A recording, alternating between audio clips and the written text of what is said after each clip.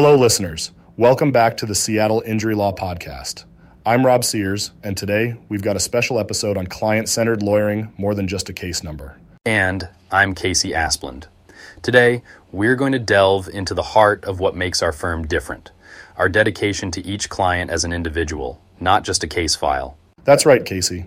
And to help us unpack this topic, we're joined by a very special guest, Dr. Corey Osborne, a former chiropractic physician and a passionate advocate for personal injury rights. Welcome, Corey. Thanks, Rob and Casey. It's great to be here. Corey, your background is fascinating. From your time as a chiropractor to your advocacy in personal injury law, how does this shape your approach with clients? Well, Casey, having been on the front line of treating injury patients, I've seen firsthand the challenges they face. This experience guides me in ensuring our clients receive not just legal representation, but comprehensive support throughout their journey. And that's what today's episode is all about. Let's dive in. Corey, why is a client-centered approach so vital in personal injury law? Rob, when someone suffers a personal injury, it's not just a legal issue, it's a personal crisis. They need someone who understands their situation, communicates openly, and is genuinely committed to their well-being. That sounds incredibly important. How do you implement this in your daily practice? It all starts with listening. Each client has a unique story, and understanding their perspective is crucial. We ensure regular, transparent communication, keeping them informed and involved at every stage of their case. It's clear that communication is key. Can you share a specific instance where this approach made a real difference? Certainly. I recall a client who was overwhelmed after an accident. Regular updates and clear explanations helped alleviate her stress, allowing her to focus on her recovery while we handled the legal complexities. Your healthcare background must also play a significant role in this approach. Absolutely, Casey. Understanding the medical aspects helps in explaining the injury implications to clients, ensuring they're aware of both the legal and health aspects of their case. As we reach the halfway point of our podcast, let's remind our listeners about the importance of seeing each client as an individual with unique needs and challenges. This personalized approach must require a strong team effort. Can you tell us more about the team's role in this? Our team, from paralegals to administrative staff, all share this client-centered philosophy. Their support and expertise in various areas contribute significantly to our comprehensive approach. It's not just about winning cases, is it? It's about helping people rebuild their lives. Exactly, Rob. Our goal is to advocate for our clients' rights and support them beyond the courtroom or settlement negotiations. Corey, we've got a few legal questions that our listeners often ask. Let's get your insights on these. I'm ready, Rob. Fire away. First up, a question we hear a lot. What should someone do immediately after being involved in a car accident? That's a crucial question, Casey. First and foremost, ensure your safety and that of others.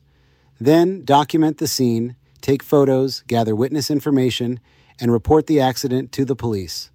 And importantly, seek medical attention, even if you feel fine. Some injuries aren't immediately apparent. Great advice. Here's another. How does someone know if they have a valid personal injury claim? To have a valid claim, there must be proof of negligence, that someone's actions or inactions caused the injury.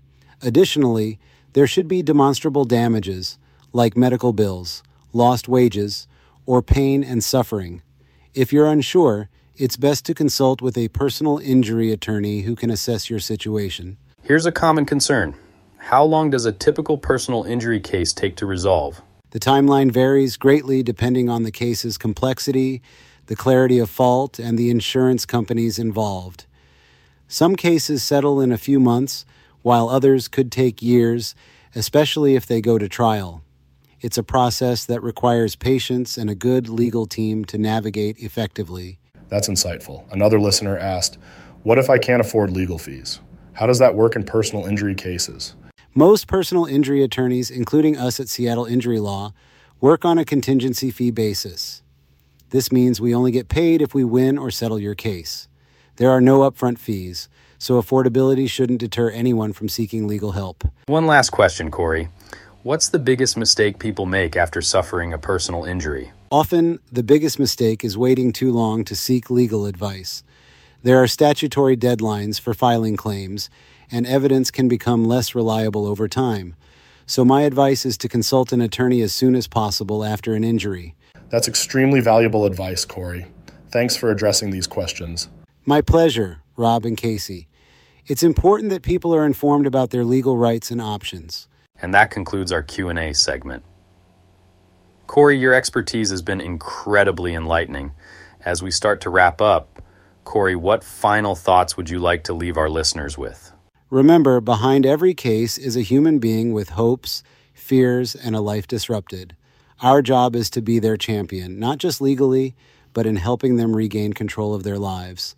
That's a powerful message, Corey. Thank you for sharing your insights and experiences with us today. And thank you, our listeners, for joining us on this journey into the world of client-centered lawyering. Join us next time for another episode where we explore the complexities of personal injury law and how we, at Seattle Injury Law, are making a difference. This is Casey Asplund. And Rob Sears. Signing off. Stay informed, stay safe, and remember, you're more than just a case number.